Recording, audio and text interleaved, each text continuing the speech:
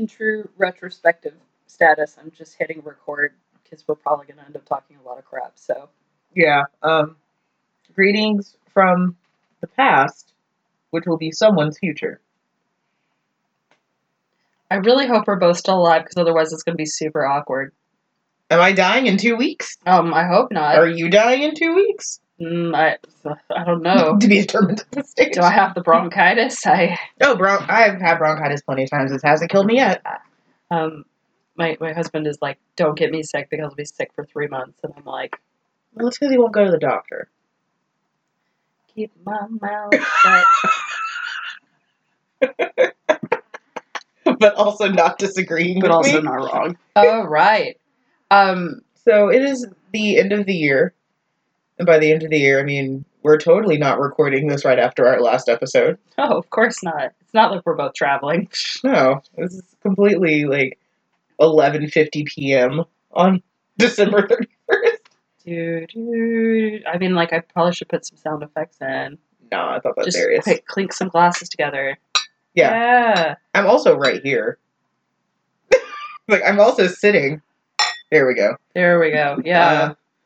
So, it's the end of the year, which means it's a good time to look back on the sins of the past. So many sins. Or the good things of the past. I just feel like I need to get a whip and be like, mea culpa. When you said I need to get a whip, there were like 3 directions that was going, and none of them ended with self-flagellation. And now I'm concerned. I'm like, wait, I know where 2 of those went. I don't know where the 3rd one went. I was ready for you to like pull Catwoman. I was just like, cool. Sweet. Yeah, like I was ready for that. I want to get a cat suit. This just got awkward. Anyway. For who? For whomst? Me. Okay, that's fair. Mostly for my cats who are like, but you're already Catwoman to us. Are you Catwoman to them or a loving dictator? Crazy cat mom. Yep. So I decided that we were going to do a retrospective because apparently I would like for us to reflect. Is this like therapy because we can't afford it? Yes. Okay. So really what we need is like one of those chaise lounges and then like a clock. Yes. And somebody to bill us $140 an hour. Yeah, I like this cheese much more. So... because this absolutely is not immediately after our last episode. This other cheese is a Gouda. A smoked Gouda, which I think is officially the pod's favorite cheese. Am I correct in saying that Gouda is the pod's favorite cheese? If only just because we get to say Gouda every time. Okay, that's a question I should have added. Favorite cocktail, favorite cheese. Oh, shit. Is that what we're starting with? No, we can do that at the end. Okay. I think, I know which one got us the drunkest. Mead? The mead. Holy crap. My Viking brethren would have been mocking me heavily. That was such a... I can't call it a good episode. See, that's my favorite episode. Okay, in all honesty. So, for question 1 is favorite episode. I love that one because, 1, I got to dig into a bunch of random Viking shit. I got to read Tolkien translations, Seamus Heaney translations. I felt like it was the most fun to record, and that may have been because we were hammered on mead. We were. But also because I got to drink out of a drinking horn. Yes. And then a chalice. Yes. Yes. I think my favorite episode, is actually Telltale Heart. That was a really good one. Because I think, that was a good mix of, us actually talking about the book because we weren't totally drunk. And then there was the Podloff spider. There was the spider, Thackeray, which we did confirm was male because we actually Googled what kind of spider he was. The pan-tropical jumping spider. He's since left. We don't know where he's gone. I hope he's gone forever. But I think that was the most, coherent and one of the better of, true analysis. Because, spoiler alert, we're drunk a lot. On the podcast! Not at work, not while driving a car. Well, yeah, obviously not. So I do think that, sometimes we do stray into, we're just talking about whatever, which no one has complained much about. There's a big preface there. Much about.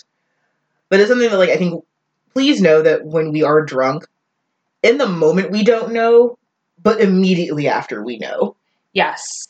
That happens quite a bit of us talking and talking and talking and talking, and then we end the episode and look at the notes and go, oh, we should have done this, or oh, we were talking about this, or man, I don't know that we were on track once. Yeah, I don't think we talked about the book at all, which I think leads us neatly into least favorite episode.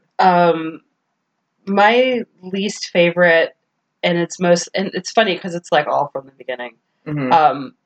Episode 3, The Toxic Masculinity Also Rises, which is the one on The Sun Also Rises by Ernest Hemingway. Mm-hmm. I think part of it is because it made me really, really angry about Hemingway, which is fair because he was a dick. Yes. But I also felt like I understood the book a lot more now as an adult. Mm-hmm. It didn't get a lot of listens, that's part of it. And I also learned from that you can't put the phrase toxic masculinity in the title. Yeah. Which is sad because really that captures it so well. But also we needed a champagne bell. Yeah, I think that one, or honestly episode 1, Watership Down, for me. Watership Down was, that was rough. But, we talked about rabbit fascism being an acceptable form of fascism. We did, and it made me digitally impose a hat onto a rabbit. Which is fabulous. Which is step 1 in my career as a graphic designer, apparently. Yeah, it is interesting that I think like the ones that I look on with the least positive feelings are those early ones, where I think where we were still kind of like trying to find our voice of like, yes, we're kind of drunk, but also not, which is a place where I get very, very shady.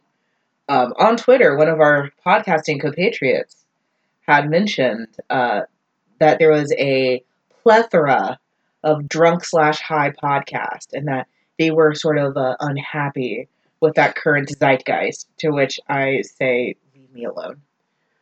I'm sorry. Also, I think one of the things that we've learned over recording this slightly over a year now is a year where and a few weeks. Our limits are. Mm-hmm.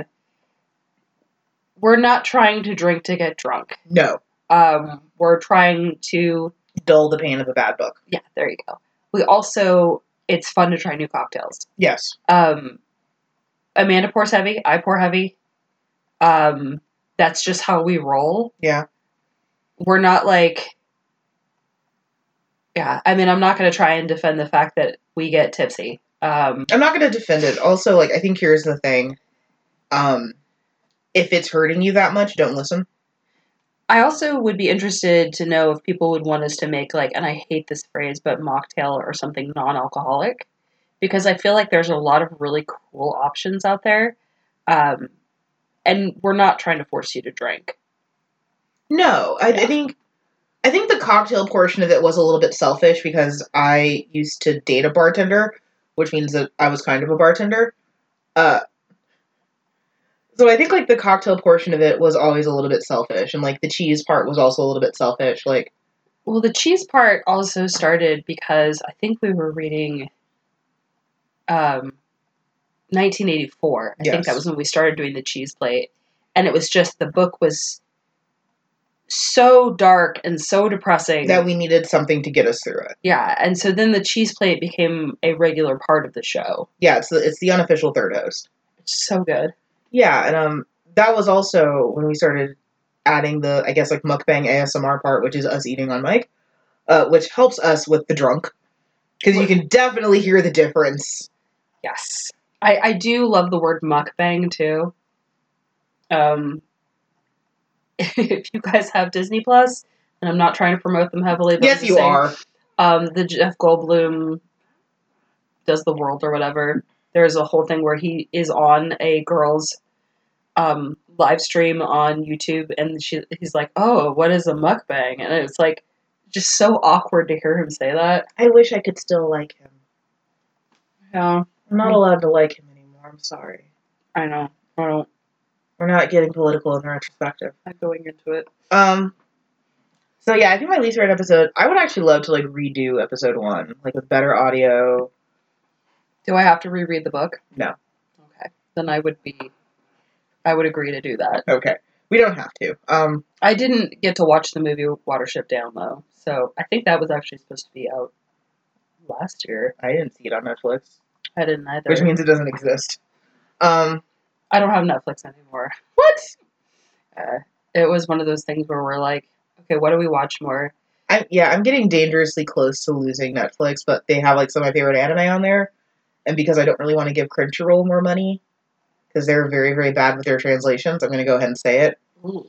Crunchyroll is bad with their translations. Is it just like the translation to English from their Japanese? Yeah, it's a lot of that, and I'm also, especially because a lot of the big translation houses actually are in Texas now. Oh, I didn't know that. Yeah, so we have like a Sentai, and we have a Viz office here, we have a Funimation office. So a lot of the translations are coming out of Texas, which means that they'll throw things in that like just don't make sense. Like there's an episode of Fullmetal Alchemist Brotherhood where they refer to someone as an illegal alien, which is actually not a word that exists in Japanese because it's a fucking island. So they don't have the term illegal alien. And it's not that he was an illegal alien, he just at the time didn't have his papers. So in the manga, it just says he didn't have his traveling papers. But in the translation that Funimation did, they call this guy an illegal alien about 5 times. And it's like, 1, he's not an illegal alien. 2, Japan has no concept of this. 3, I understand that you're in Flower Mound, Texas. Oh, gotcha. Like, yeah, Funimation's like in my backyard back home. So Crunchyroll, because they're relying a lot on like Funimation and Viz to translate, you're getting these like very Americanized translations that are just like not good. And there's a lot of things in Japanese that just don't translate over well. This is a full-on fucking tangent, but it bothers me. You'll also see them like throwing like Nini language that like doesn't make sense, where it's like no one in Japan has used the word snack to refer to a man. No one in Japan has referred to an attractive person as a snack. And I don't know. Maybe with Lizzo now. Maybe. And if they translate Aniki as bro one more time, I swear to God. That's a whole Yakuza tangent. Oh dear. So in the Yakuza, you refer to your older brother as Aniki and your older sister as Aneki, and your older brother and sister are usually like the next above you in the Yakuza. And Aniki and Aneki, respectively, are like the most formal way you can say older brother and older sister. Like we're going back to like old time Japan, the most formal way you can say. So it's a very big respect thing. It's a huge respect thing. So it gets translated out a lot as just like big brother, which it makes sense, but like usually in the manga there's like a note, like very respectful. And for whatever reason, Funimation consistently translate it as bro, and I vomit every time. Because you're talking about Japanese gangsters, like, hey bro, what's this? Like, every time I see it, like, a piece of me dies. Like, everything hurts. Everything hurts. So what was our biggest win of the year, of 2019? We survived. Jokes on ginger beer. Jokes on ginger beer. We're not drinking alcohol for this retrospective. I know, we're actually drinking ginger beer, and it's extra ginger brew. I think for you, Tori. I know. My extra ginger. I'm extra ginger. I honestly think our biggest win has been getting commentary from people who aren't just our friends who listen to the podcast. Yeah. Getting messages back, getting emails, people saying, I like this, I like what you do, yeah. Or I want you to do this too, or that's funny, I thought that same thing. Yeah.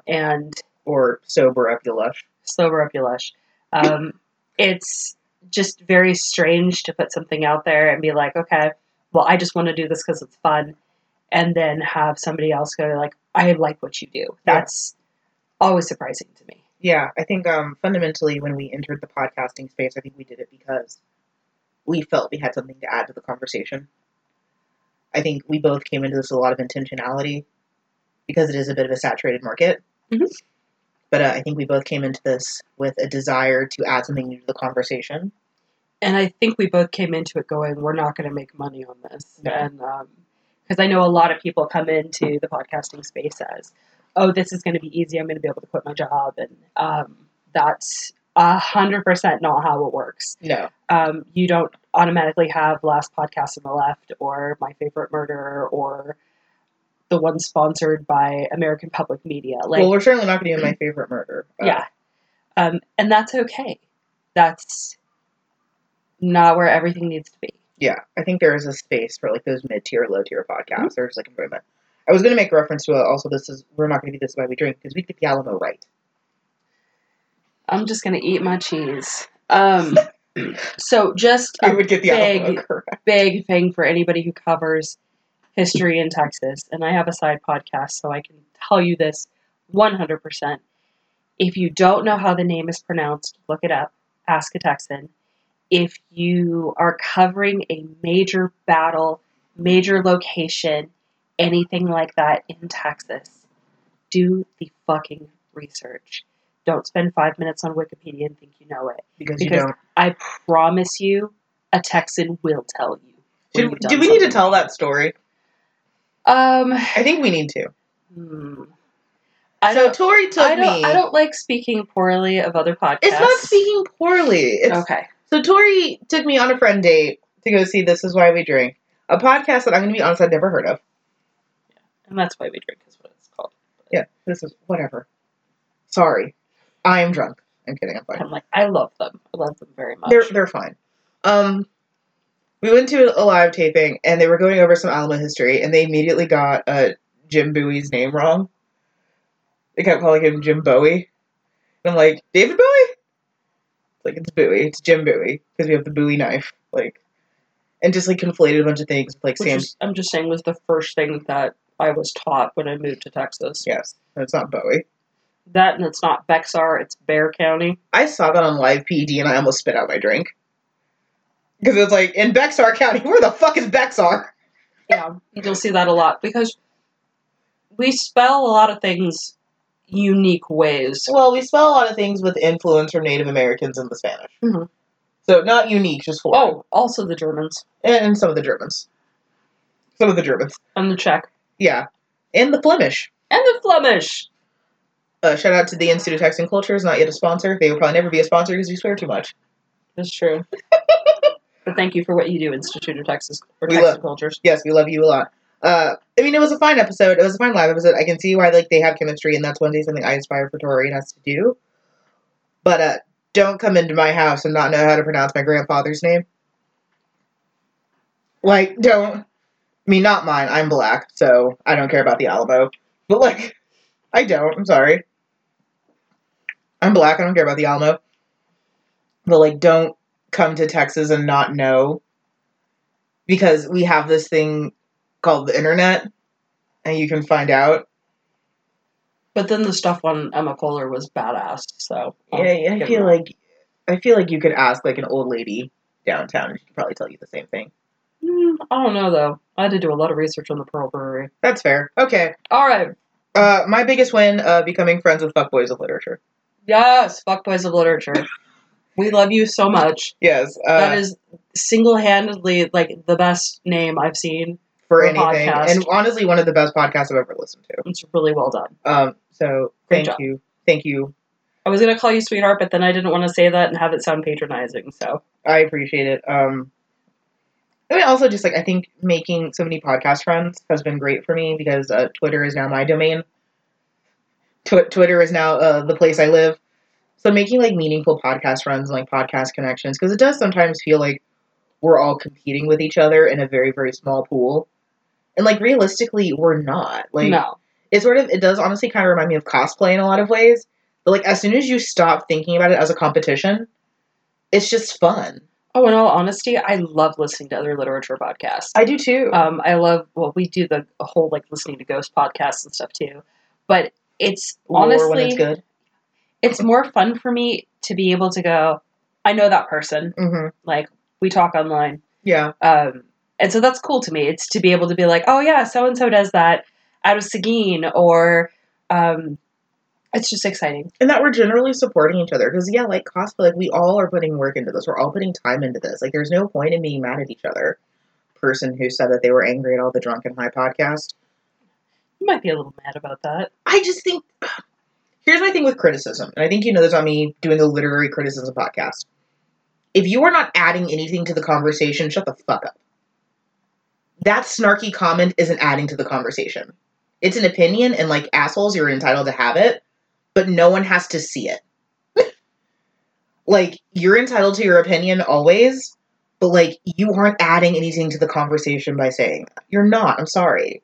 Like, your edgelord comment is not helping anyone. And I think a lot of what I've learned just getting older is at some point in time you just start going, fuck it. Like, I'm not going to say anything. Like, and that's not about important stuff, but about little minor irritations. Is it because like I'm that. young and full of fire? No, I'm just saying, like, you learn to pick your battles, and I'm not saying that you're picking a bad battle. I'm just saying that. Yes, you are. No, I'm not. I'm. This is more of a comment for them. It's you. I promise you, if you go back and read your like Twitter feed from a year ago or your Facebook feed from a year ago, and you're cringing because of all the like stuff that you're like, so and so needs to get this together. Like, you don't have your life together. It's embarrassing. It's embarrassing, and it's like I hate Facebook memories because I'll find things on there. I love so and so forever, and then I'm like, oh, we broke up a week later. Like, I hate Facebook memories because it keeps reminding me of the night my mom died. Oh, yeah, mine pops up with my dad too, and it's like, hey, remember this night? I'll never forget. Don't worry, Facebook. Don't worry, got that one on lock. Biggest fail, sound quality.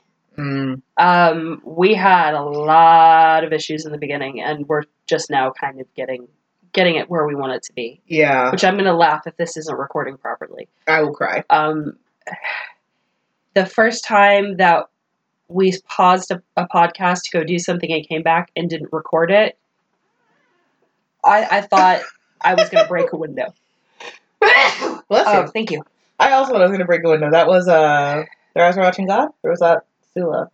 I think it was Sula. It was something Toni Morrison. And we were just like, fuck. Like, we don't have time to record this today. Like, we can't. And we ended up coming back and I feel like doing a better episode. I disagree. I think we had a better conversation the first time. I think it was just more personal. I think we had, caveat. We had a better episode as far as like talking about the book. I think the first episode that we didn't record had more of that like anecdotal, like personal, here's my experience as a Black kind of thing, which, I mean, people aren't tired of yet, so. What do you think our biggest fail was? Yeah, I think it was that recording fail, or honestly, I mean, I think that we could have done better with Beowulf. Yeah, I think the same with Dracula, too. I keep thinking about it, and then I have to, like, back away. Dracula also, I think, well, no, I think for me, Frankenstein. Yeah. That Halloween live that we tried to do. Where we learned two things very quickly, that iPhones don't have a whole lot of video storage. Yeah. And that wigs are very hot. Yes. And that if I skip a dose of medicine, I will die of here. Yes, please don't die. I think, like, those are the ones that kind of stand out to me as far as, like, we could have done better. Yeah, I would either say, like, Beowulf or Frankenstein. So as far as goals for 2020, I think ideally we want to do a live show. We are doing a live show, I think. Yeah. Yeah. We get to make those announcements soon officially. Yes. And then as far as costumes and stuff, we'll talk, because I don't know that I can do a wig again. Oh, I mean, I can. It's just we can't do it in this room. No, not how hot it is in here. We never got a fan. We never had a fan, though. Can that be our Christmas present to each other as we get a fan? Buy a fan. We put a fan right here. I gestured. Where it's not hitting the microphone. Where it's not hitting the microphone. I totally want to expand our merch, too. Not gonna lie. What more do you want from me, woman? A horrible person. I think for me, I want to do more with our podcast friends. Like, we've done a lot to cultivate these relationships. So let's start seeing some of this fruit. Like, let's, like, be on more shows. Let's do more shows with people. Like, let's work with others. 2020 for me, like, my personal brands with my, like, own stuff is also, like, the year of collaboration. So, like, I want to do stuff. So, like, if y'all are one of our mutuals, DM us. Like, let's talk. Let's do things. Okay, is it awkward to, like, slide into my DMs? 100%. Please slide into our DMs. Okay. Like, they're open for a reason. Awkward. No, I'm just kidding. But, I think, like, that's my goal for next year is, like, I want more collaboration. Because I think that we're good. Like, don't get me wrong. I'm not trying to, like, polyamory, like, let's see about other things. But, like, I think I didn't take it that way. I'm glad, but like, I was like, wait, what? no, like I think like more collaboration, like we've carved out a space in this super cool community of like indie podcasts, and I want to just like do more with that. We have 500 something Twitter followers. Let's do something with that. We also love questions too. Yeah. When it comes to a book we're reading or how something influences, I think can be really helpful too, because it helps us see from a different perspective as well. Yeah, and I think also answering those questions does tend to refocus us, because usually where we put it in the outline makes us talk about the book again, because usually by that time we've either been talking about Willem Dafoe or some actor's dick. Listen, it happens from time to time. From time to time. Gary Oldman. I don't want to talk about how much I love Gary Oldman right now. You already did. You don't need to talk about it anymore. I know, that's why I'm not talking about it more. You've exhausted it already. I did my years of waiting. Well, in Azkaban. Anyway, we have more questions from our patron, Chris. We're going to do a learning curve? Audio. When we finally got 2 of the same mic and figured out how to set it up so it worked. And then video, I think, is our next. Okay. Tori didn't want to talk about where we could learn and grow. No. She wanted to get straight to the candy bar. I'm just saying, I have an anxiety disorder, so I've already analyzed all of this in my head 8 times over. I mean, same. Why do you think we drink? So we shut up that tiny portion of our brain. It's not tiny. It's quite big. Yes, it's quite massive. So we did like get Gary Oldman's dick. Anyway. I hate you at the podcast. And this is why I tell my mom she's not allowed to listen to this podcast. There was at the local Chinese restaurant that I go to almost every time I'm leaving the podcast, because I'm usually still a little bit tipsy and I need food. There's a kid there, and he's like, "You do a podcast? Can I be on your show?" And I said, first of all, you have to be famous. Second of all, you have to be at least 18. We swear a lot. We swear a lot. We talk about sex a lot. We say things that, I don't know, will probably get me fired one day. Whatever. Maybe. So Chris asks... Our patron Chris, who we'd also like more of. Not because we're greedy, but because it validates us. What, if any, books would you want to revisit? I think we talked a little bit about this with Frankenstein and Dracula and Beowulf. And Watership Down. Yeah, I would really like to redo. You know what, honestly? I can't really think of ones that I want to revisit as much as maybe just, like, stuff from that author I'd like to do, because I feel like we do kind of shit on authors sometimes. Like... Yeah. And that's honestly mostly my fault. I'm willing to be the one who doesn't like authors. I come in and I'm like, and then I'm like, oh no, you're right. Yeah, Tori does her best to be disinterested, and I'm the one that's like, I hate everything. But with reasons. Donde está lie? Right, like, if you don't know, my writing handle for Fangirl Nation is the Prince of Unpopular Opinions. And, like, for me, that's never meant being a contrarian. It's always just meant, like, I don't like things because I'm old and I'm educated, basically. Like, I'm sorry. You're a little crotchety. It's fine. But I always have reasons. It's never, like, I don't like this thing, end of conversation. It's, I don't like this thing, here's 15 reasons. So there's not so much that I think that I want to revisit some, except for, like, maybe Watership Down, and maybe Frankenstein, because we definitely could have done that better. Yeah. In all fairness, I was dying through half of that episode. I mean, same. Yeah, so, in all fairness, we were both dying through that episode. So maybe that one. So which books would you want to drink to forget? I did not like Grendel as much as I thought I would. And I know that that's horrible and awful and terrible, but... You know what? I actually didn't like it very much when I went back to it as well, because, like, I remember I read it when I was in high school. And it was perfect, because, I mean, like, I was Grendel. But now, as an almost 30-year-old, it was just sad and hard to go through. And I never, ever, ever, ever want to read Ethan Frome again. You don't want to read... No, I would read The Scarlet Letter over Ethan Frome. Really? That's shocking to me. Ethan Frome is really bad. It is really bad. It's really bad. And I have friends who absolutely love it, and I find it funny. Oh, we did get a what drinks are your favorite? Yes. Conversely, what drinks were your faves and which ones fell flat? Let's start with favorites, because I make them and this affects me. Yes. The French 75 from Gatsby was pretty good. That was really good. French 75 was really good. Because also, in my defense, when we say pour heavy, it's not just we pour heavy. It's that a lot of these are cocktails that are like Prohibition and like from the 1700s and stuff. Yes. So it's not just that I pour heavy, which I do, let's be honest.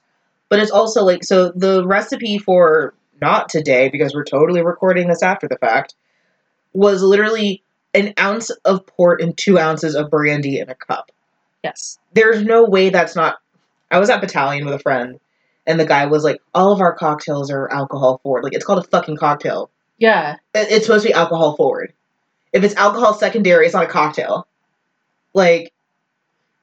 And it's mixed drink. Yeah, then it's a mixed drink, but because I ordered a spritzer from them, that was Prosecco and Kochi, and it was delicious, but it was like, because they didn't mix it very well. I'm gonna go ahead and say, Battalion, you did not mix that drink well. You poured Kochi into a cup and then you poured it over Prosecco. You should have at least stirred that once. So like that's not alcohol forward. That's just a badly mixed drink. I really, really liked the sangria. I thought that was amazing. Yeah, we know. I liked the Alabama whiskey. That was delicious. That was good. That was good. I was not expecting to like that, and I was like, oh. Sangria was good. Sangria was very good. I think we drank a lot of Corpse Revivers. We drank 2. Whew. I know. They're back to back. They were delicious. They were. Yeah, I think probably my favorite's like French 75, Sangria, like the drinks that I drink when I'm at home. So the drinks that I don't think I'd want to drink again. Anything with absinthe. No more ouzo. No more ouzo. No more absinthe. Nothing with absinthe. Oh, sweet Jesus! That headache after that ouzo. Can we talk about when we drank that death in the afternoon? And just that immediate regret. Oh. Because I opened the bottle and I wafted it to Tori. And the look she gave me was of petrified death. The immediate fear of the absinthe. Which we still have. And so here's the thing. I was a goth kid in high school. I was a goth kid in college. I'm still technically a goth kid. I was going to say, when did you stop? I remember my biggest failing, or that I felt was my biggest goth failing, is that I didn't like absinthe. And I've tried it multiple times. I've tried making a death in the afternoon, tried all of that, and it's just like, it's just not for me.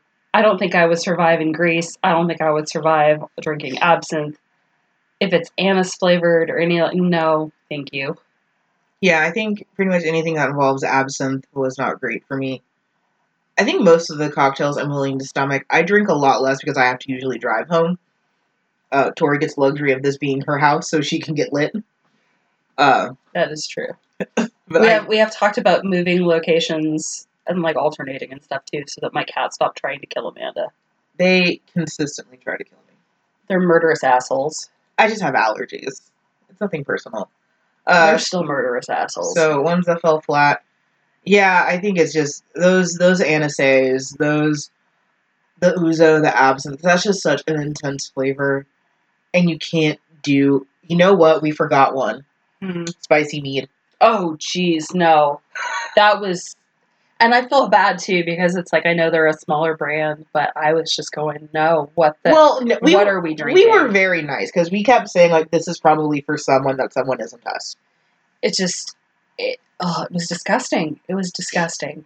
Yeah. And I think the hard thing, too, is we had just had that Sky River mead the week before. That we clearly loved. Oh, so good. That, and then anytime we use seersucker gin. I love that. Not yet a sponsor, but please call us. I feel like we just need to go to their distillery and be like, here. I would happily. I keep trying to get you to go with me, and you don't go. I know. I never leave my house if I can help it. I'm like, 1 bottle of gin, and we will cover you for a year. Even less. I will say, like, ones that surprised me were port.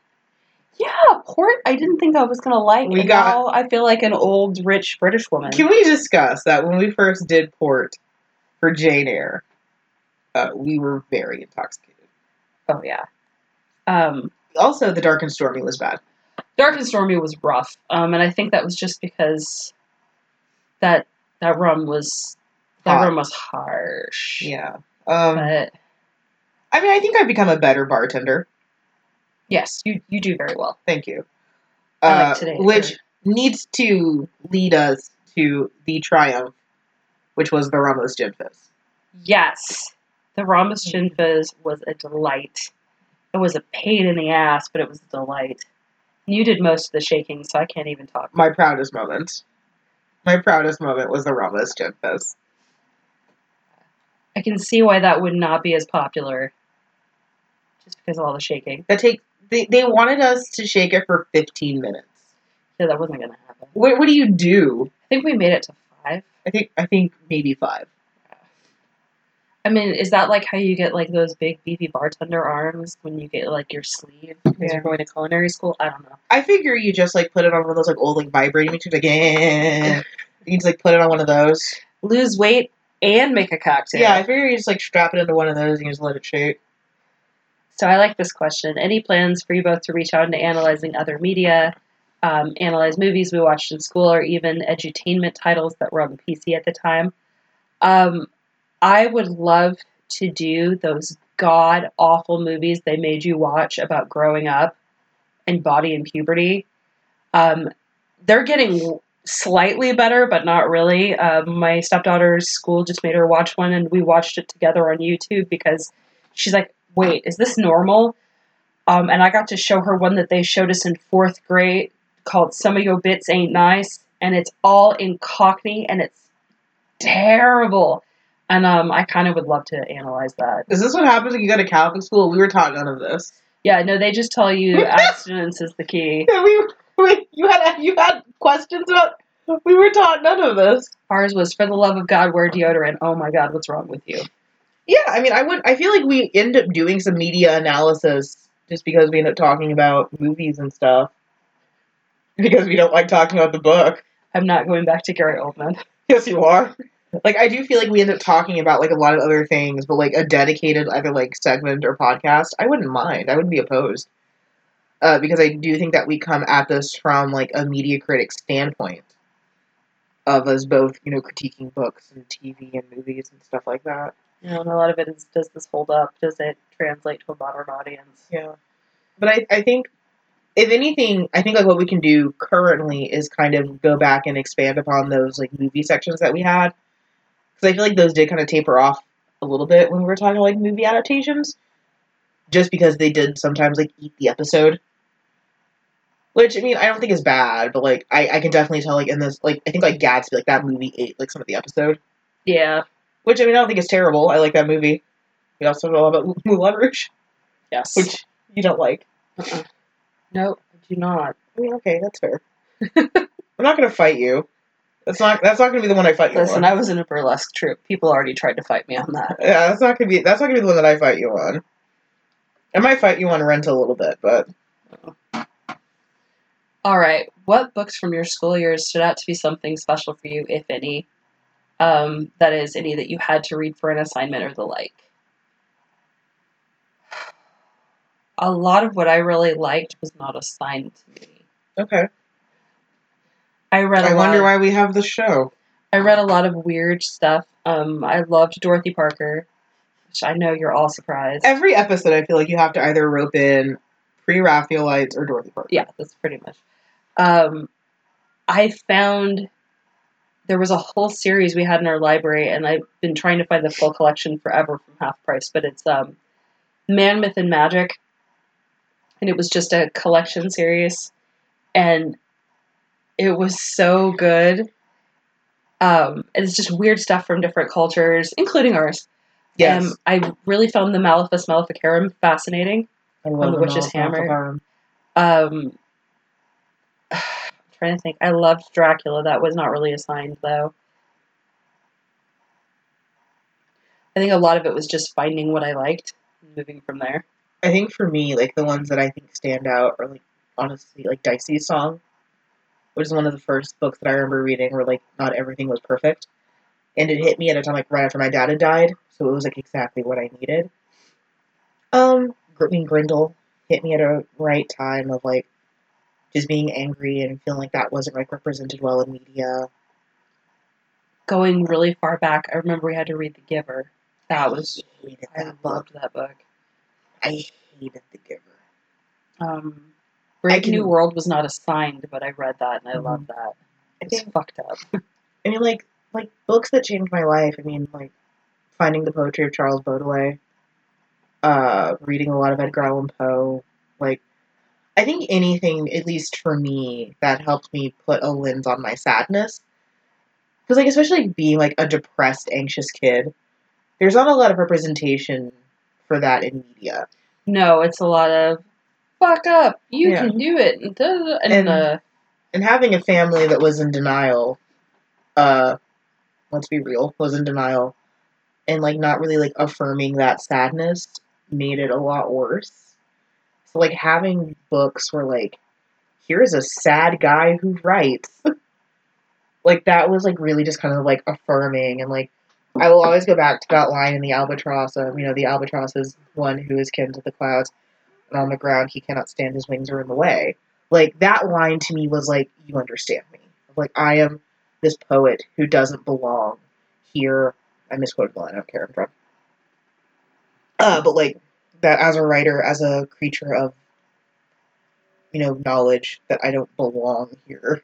It's a self-entitled sort of thing, but you know, I liked it a lot, so much so that I misquoted it. But yeah, those are the books I think mattered a lot to me, and like I'm still finding books that mean a lot to me. I think this podcast has made me recontextualize a lot of things that I read, because like with Grendel, it's like, oh no, that was dangerous. It's like, oh no. That's like me and God, come on, brain, you can do this. This is beautiful, beautiful, sick brain right now. Sylvia Plath, The Bell Jar. Yeah. I read that in 10th grade and laughed my ass off because I was like, I know those feels. I know those feels. And then I reread it earlier in the year and went, oh, sweet Lord. No wonder my mom was like, you should go to therapy. Yeah, like you have those like cry for help books, and I was like, maybe someone should have paid attention. I think also I will say like this podcast has been weird of like dismantling authors for me, because we've had this conversation before. It's not that I don't care about authors, is that I guess like with my background in fan fiction, the author is very much dead to me. That like you can't remove the author from the work, but that's why you take it. So I can't remove Auntie Jo from Harry Potter. That's why I've just taken it. And it's mine.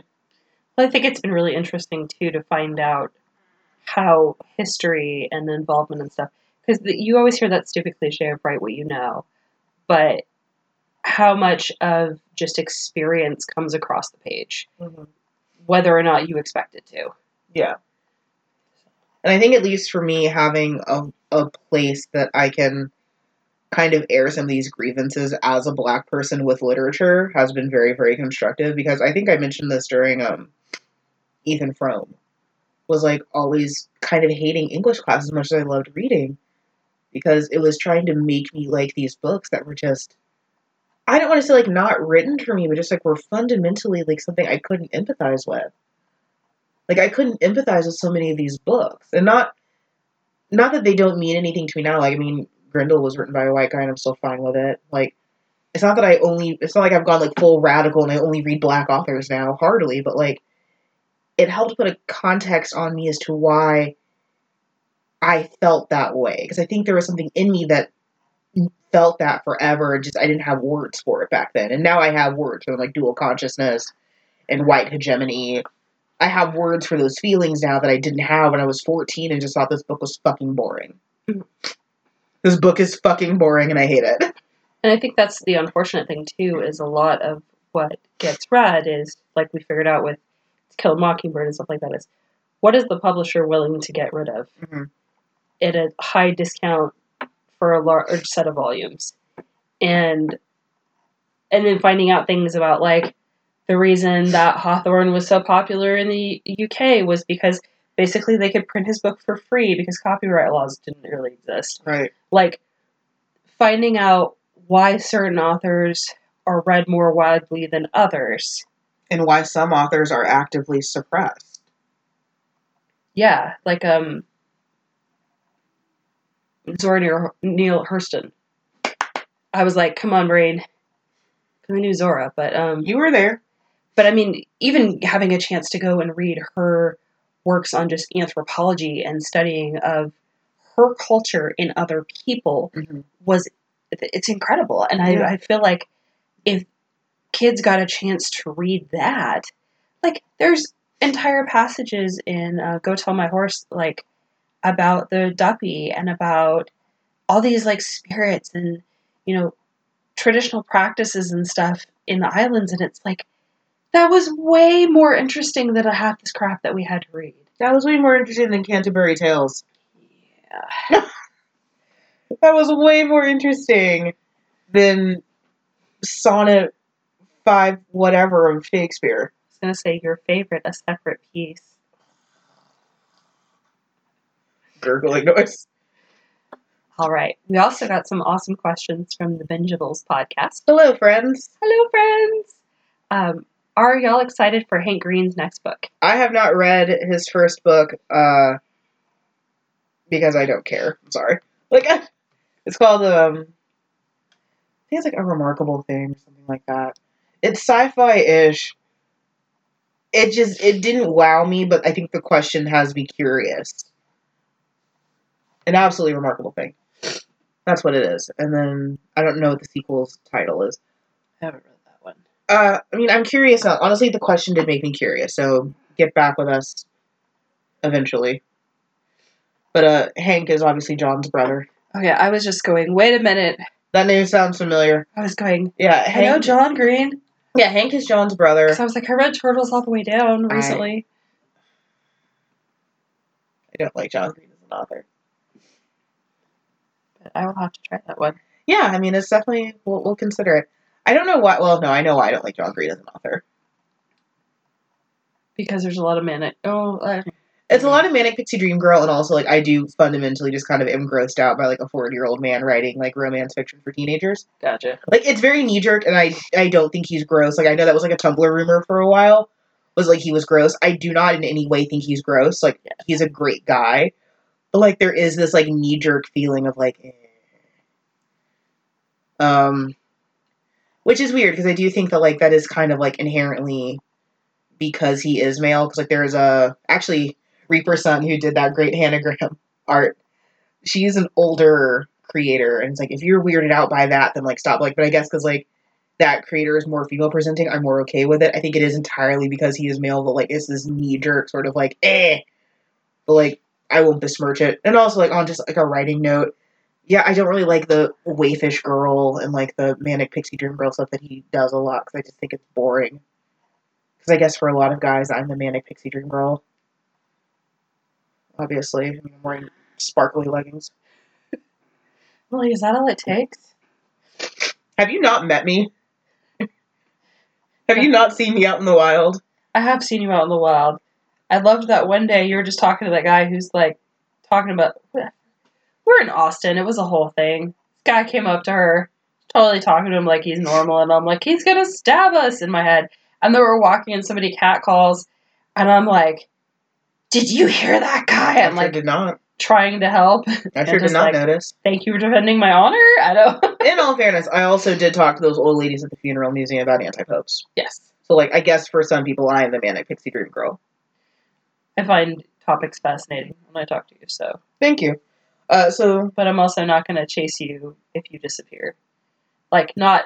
Okay, wait, you wouldn't Paper towns, not like if you went missing overnight. Okay, I was like fuck you. If you basically left a note saying, I don't want to be found, I'm going to go do my own shit, I'd be like, okay, fine, I can respect that. That's fair. But if you said, like, or you didn't say anything and you just disappeared, yeah, then I'd look for you. If this Bumble date goes upside down and you don't hear from me.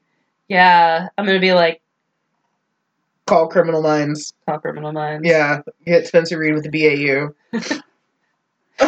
He's the only one who can find me. He is the only one who can find you. Matthew Gray Klupler, we need you. Yes, call actor Matthew Gray Klupler. Get Tom Gibson. He's not working anymore. Oh. There's a note in Criminal Minds that Spencer Reed was supposed to be bisexual and was supposed to have a thing for Shamar Moore's character and Tom Gibson's character. And that is a note that has ruined Criminal Minds for the rest of my existence, knowing that, like, Spencer was supposed to have a thing for Hotchner. And by ruined, I mean, yes, I wrote that fan fiction. You did write that fan fiction? Yes, I signed the order. You're like, as long as it's not Order 66, I think we'll be okay. Yay, Star Wars! We talked about that earlier. Next question from the Bingeables podcast. We all do an episode of Midsummer's Night Dream. I mean, we can. I have no opposition, but are you prepared for me to talk about the Fae for like a solid hour? I immediately just went to Game of Thrones. I'm sorry. I mean, that's probably better than me going on a Queen Mab rant. Yeah. I mean, I know Queen Mab is Romeo and Juliet. There's Puck and the Green Man and all sorts of stuff we could go into. I think Midsummer's Night Dream might be one of my favorites of Shakespeare, but at this stage, I do think that Shakespeare is a little overcovered and none of it is good. You know what we should have done? We should have done freaking Twelfth Night. No one likes Twelfth Night. I love Twelfth Night. No one else likes Twelfth Night. I was in it in 7th grade. I was the only person who had no lines, but I knew the whole play backwards and forwards, unlike most of our cast.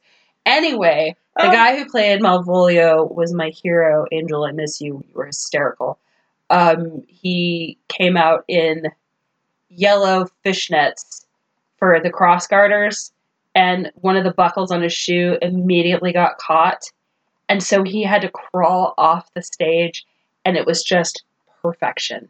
It was perfection. I mean, I think play analysis is weird, just inherently. It is hard because if you read the play, then you kind of get more of the author intent. If you see it performed, you see the director and actor intent. Yeah. And that's why it's really, really hard to watch the Fantastic Beasts movies and then read the book or read the script books, which I hate because I love the movies. I don't. Feel like they're incredibly choppy, and I figured out why by reading the script. I feel like that's me with Cursed Child. Yeah, no, Cursed Child I hate, and I wish that had never been created. Okay, I'm sorry, but I will not let you besmirch the name of my official son, Scorpius Hyperion Malfoy. Okay, no, there's no problem with that. Just the fact of how poorly done that is.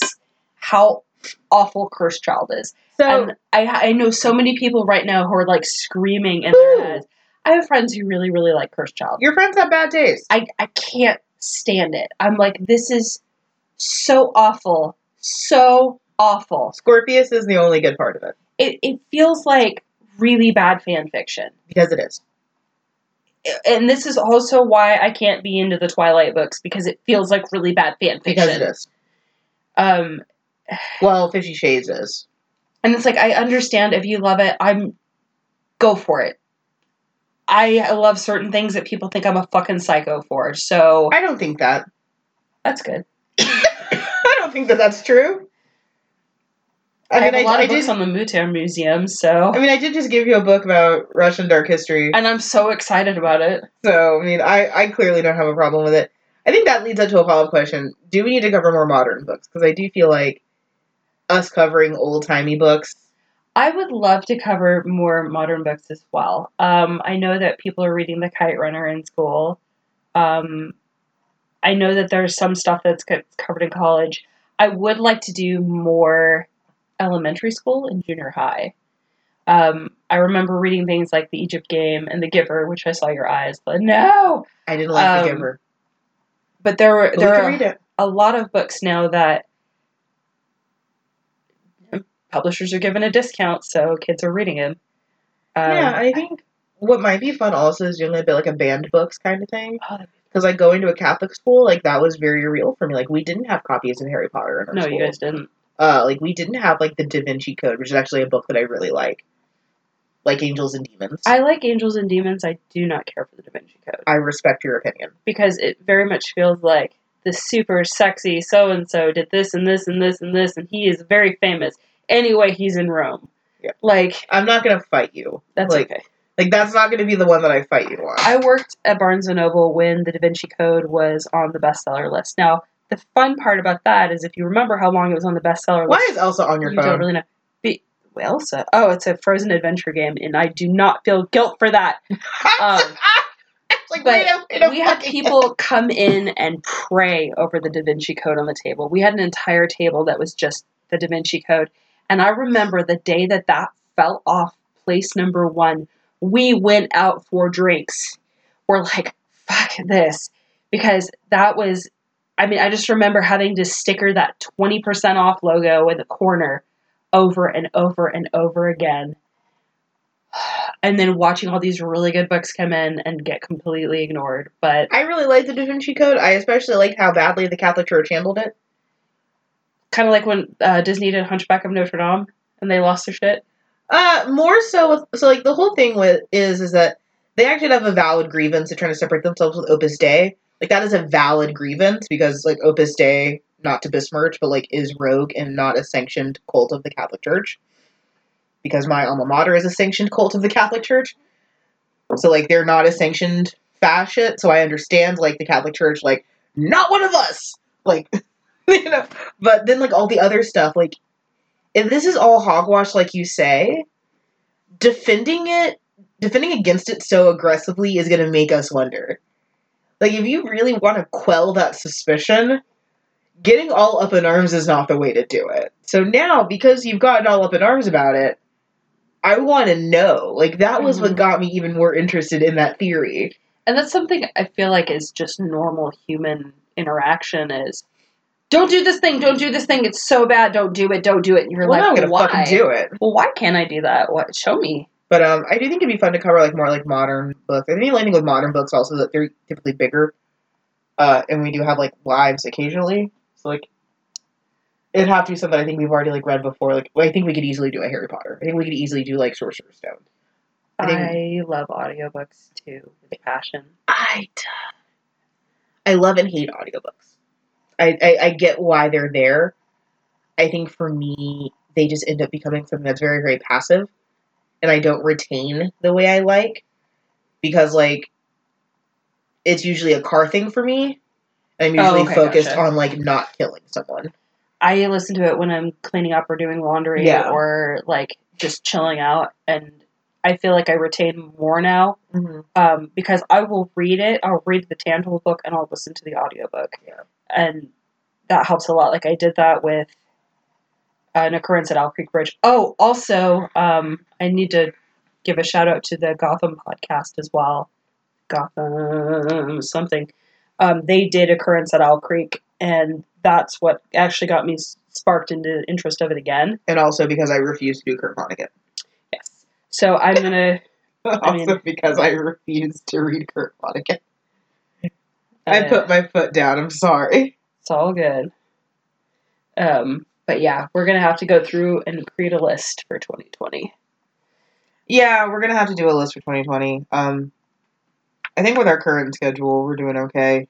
I would like to. Yeah, I agree with you. Like some of the ones I read, like in junior high, I think would be interesting. Like I did read The Giver, so I mean we could do that. And also I think like this sounds terrible, but like these end up being better episodes of just like books that are just like objectively terrible, like Jonathan Livingston Seagull. I never had to read that. I had to read Jonathan Livingston Seagull. Like, the books are just, like, objectively terrible. As much as I don't like being negative, I think are better episodes. It's sort of the whole, like, CinemaSins paradox of, like, no one likes being that person who shits on something, but also they end up just being better episodes because we have strong feelings. No one wants to see two fangirls jerk off a book. Oh, Lord. I just had a picture in my head. And it was think about our episodes. The ones where we're like Toni Morrison, those are good episodes, but like think about it. There's not a lot of like conversation. It's just all hail Toni Morrison, which is deserved and valid, but like as entertainment, not so much. They're important and they're valuable because it's Toni Morrison and everyone should read her. But like they're not. I think when I think like our best episodes, they're the ones that either one of us is on one end of the field, the other's on the other, or we both universally hate something. What I think is interesting, too, is when it's very obvious we've changed perspective from the first time we read it. Because Jane Eyre was, like, my favorite book in high school. And now you hate it. And now I'm like, what the fuck was I thinking? Yeah, and I went from, like, soft defending Rochester to being like, this guy was a fucking asshole. Like, I'm a little scared now to reread Pride and Prejudice, because I hated Pride and Prejudice. And now I'm scared that if I read it, I might actually like it. And then I have to take back every horrible thing I've ever said about Jane Austen. No, you don't. So, No, you don't. No one's gonna make you. I'm not gonna make you. So yeah, I think 2020 is gonna be fun. I'm looking forward to what we have in store. If you want to collab with us, we'll link all of our fun contact information in the show notes. and you can always email us at unfortunatelyrequiredreading@gmail.com. Yeah, but to Tori, to my co-host, happy 2019, happy official 1 year. Happy 1 year. I could not think of a better person to go on this journey with me. I'm going to cry. Don't cry. I'm not going to cry. We're going to clink bottles together even though Okay. they're empty. That sounds good. Welcome to 2020. Welcome to 2020. See you guys on the other side.